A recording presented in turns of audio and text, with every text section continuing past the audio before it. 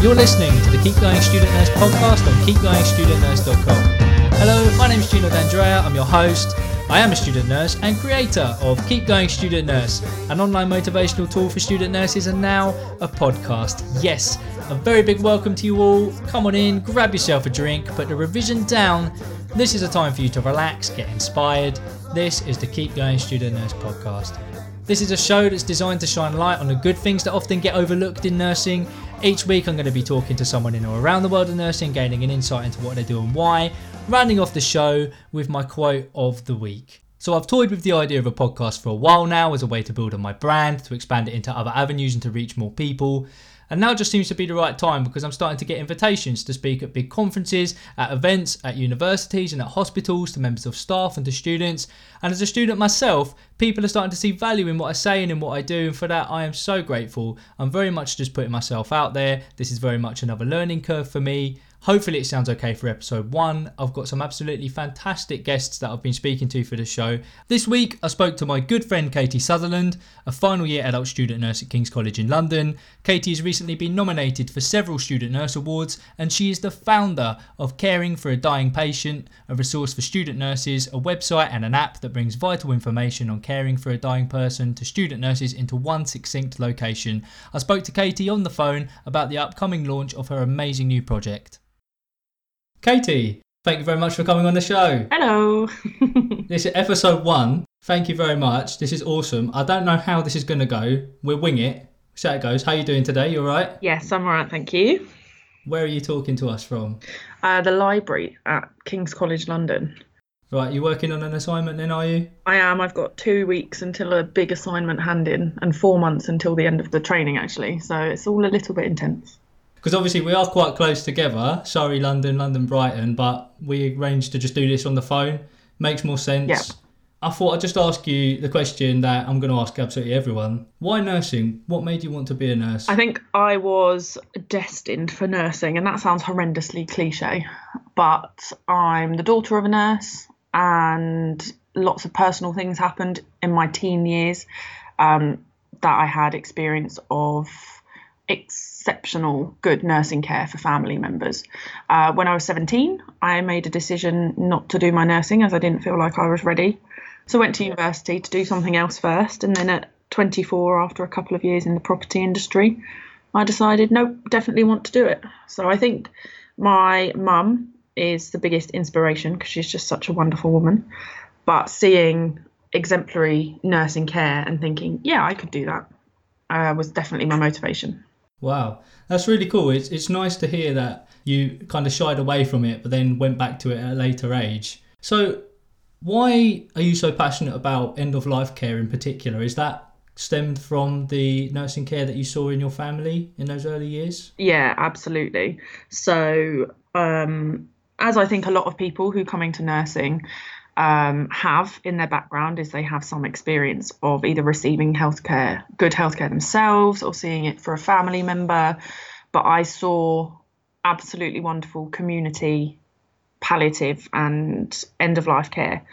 Again, the reason I didn't come in at 17 was probably because it was a little bit too close to home at that time.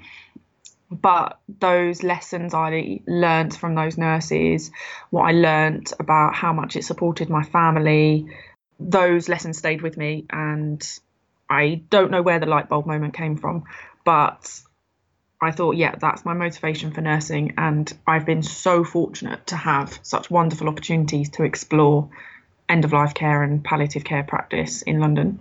Fantastic. And obviously, so from that, you are the founder of Caring for a Dying Patient. I am. I've been very fortunate to have a look around to see it before it's been released. I think it's absolutely fantastic. That's a big privilege. It is. It's absolutely wonderful. I've been shouting about it to everyone. That's so lovely to hear. What's the project about? How did you come up with it? Like, when did the idea come into your mind? When was that light bulb moment? Okay, so the project it's basically a resource for student nurses where they have the opportunity to go to one location and find information about so many different aspects of end-of-life care, whether it's symptom management, how to constructively reflect on what's happened in practice. So the project is currently live on Twitter. with anticipated launch date of the website in May, to coincide with Dying Matters Week. And then the app, which is the big, it's huge. I've got an app that's been built for student nurses that they can have on their phones, on their iPads in practice. And so they have it with them all of the time, because if you're commuting, you may not have great internet. So you want to have something that's there on your phone rather than having to duck in and out of a website. So yeah, it all stemmed from one little seed of an idea about a year ago. I was in practice. I saw how upset, scared, fearful some of the student nurses were that I was on placement with about end-of-life care. And I myself have felt that as well. I felt completely unprepared, like I lacked knowledge. I didn't have any confidence, let alone any idea of how I could be useful to someone's care, how I could give good care, because I was so worried about doing something wrong, which I think is a completely natural reaction. Absolutely, yeah. Yeah, but so I saw that and I just thought, okay, I've got to do something about this. And so the project has developed from writing a document about end-of-life care for student nurses. And yeah, it's just kind of snowballed into what it's become today. So how long from that moment to now, how long has that taken to put it all together to make it a reality? It's taken about a year from idea, and it's been quite a good amount of time to really think about the journey of the project and what's going to really make it useful to students. Having another document they can download from their academic sources is not going to be the way forward. You're not going to get that engagement, and you're not going to feel like there's something readily available, because we have so many hundreds of thousands of things to download and read. Yeah, I mean, as a student myself, obviously, and you being a student as well, I mean, I can really see the value in this, because it can almost be something like, on my phone, I've got the BNF app, this is the way we're going forward. Every nurse and e-nurse, we cannot shy away from technology today. I think Exactly. it needs to be embraced, and I think you've spotted a gap where something needed to be implemented, and you've executed it exceptionally well. I can't wait for everyone to see this. Thank you. So it's going to be launching during Dying Matters Awareness Week. That's between the 14th and the 20th of May. It is indeed. Well remembered. Well, it's notes written on a piece of paper, I'll have you know. So how can people stay up to date? So the Twitter handle is Student Nurse Resource. So that's ST Nurse Resource. And that's where we're starting to build a bit of a profile, get people aware of the fact that the app and the website are going to be launched in the next few months. I'm still putting resources on there for students. Like I said, it's not a guideline. I haven't rewritten any guidelines. I've brought a huge, overwhelming amount of information into one location so people know where to go to look for things. And also, if you interact with it on Twitter, then you're able to tweet at me and say, I'd really like to have some information about this. I've had people asking me about pain management already. So I've directed them to some really wonderful resources which will help your knowledge and your understanding, as well as what you can do not pharmaceutically, basically, because pain management isn't just what medication you can give someone. Absolutely. Yeah, so understanding all of that is, it is overwhelming. And I think the whole thing has been born from my feeling of being overwhelmed when I was started on my journey as a student nurse. Fantastic. I mean, leading on from that, a lot of students on my course, I've questioned it myself as well. We often kind of get that feeling of, is it acceptable to get upset, to show emotion on placement when we're caring for a dying person? Absolutely. It's often open to interpretation. What are your personal feelings on that? What's your stance? So, very interesting. I actually posed this question to the Twitter followers in the week, and it's had a very, very good response. My personal opinion on about being upset in placement, or when you're newly qualified, or if you've been qualified for 25 years, is that showing empathy and emotion is going to subconsciously or consciously reassure the family and that patient that you are engaged with their care. However, and I cannot stress this enough, there is such a balance between showing emotion and remaining professional. And for me, the element of professionalism is so imperative to the care that we give. And you have to personally find that balance between, okay, I know I'm very emotional, so I know when to take myself away from a situation, just go have 5 minutes, have a cup of tea, and just gather your thoughts, really. So for me, I know that certain situations may trigger more emotion for me than others when it comes to end of life care, just through familiarity with the situation. And so I know when I need a little bit of space, but that's come from quite a lot of awareness of myself and how to manage my own emotions.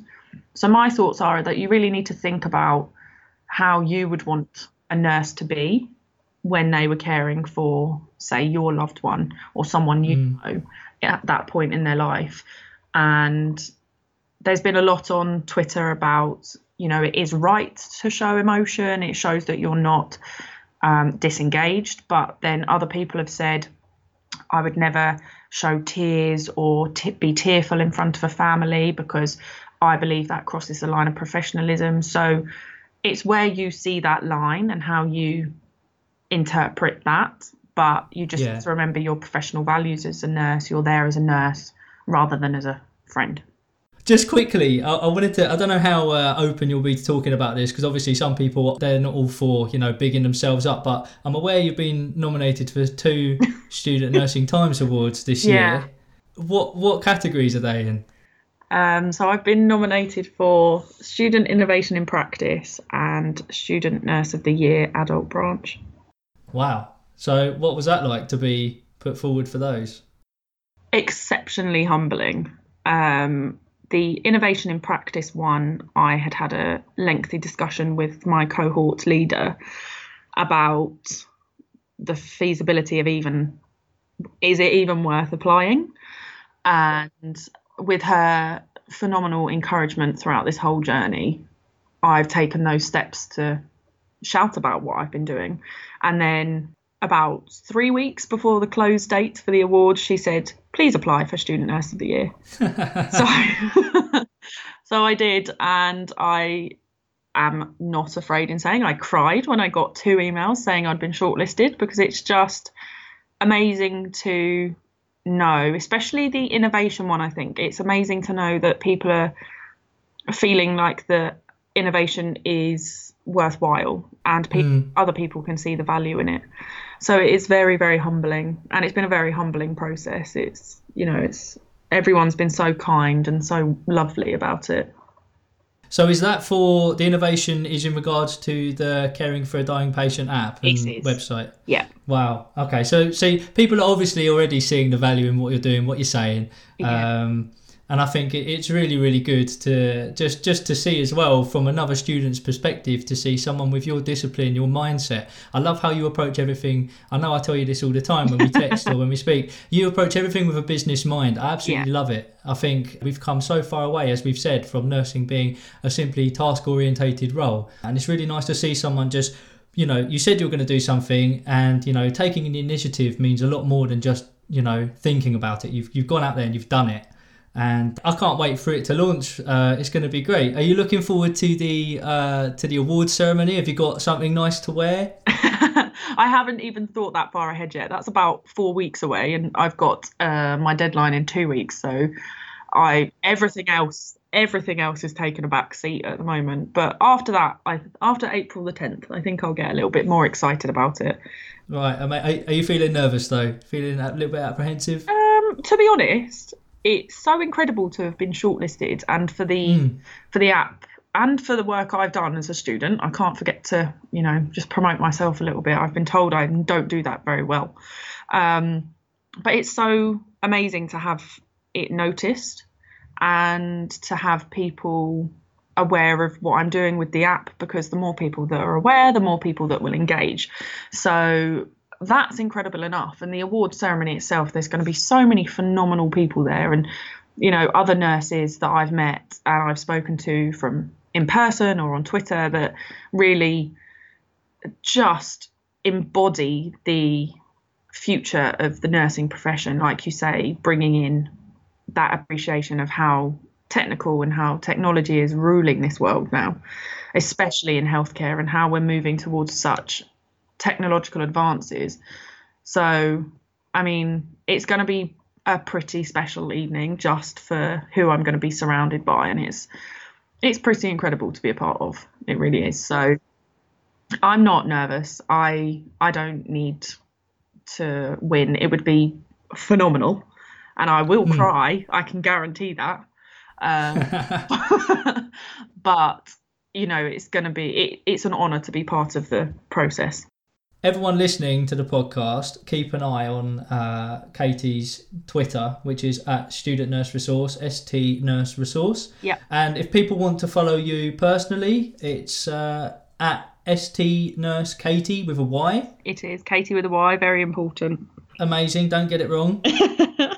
And if anyone wants to ask you any questions or anything?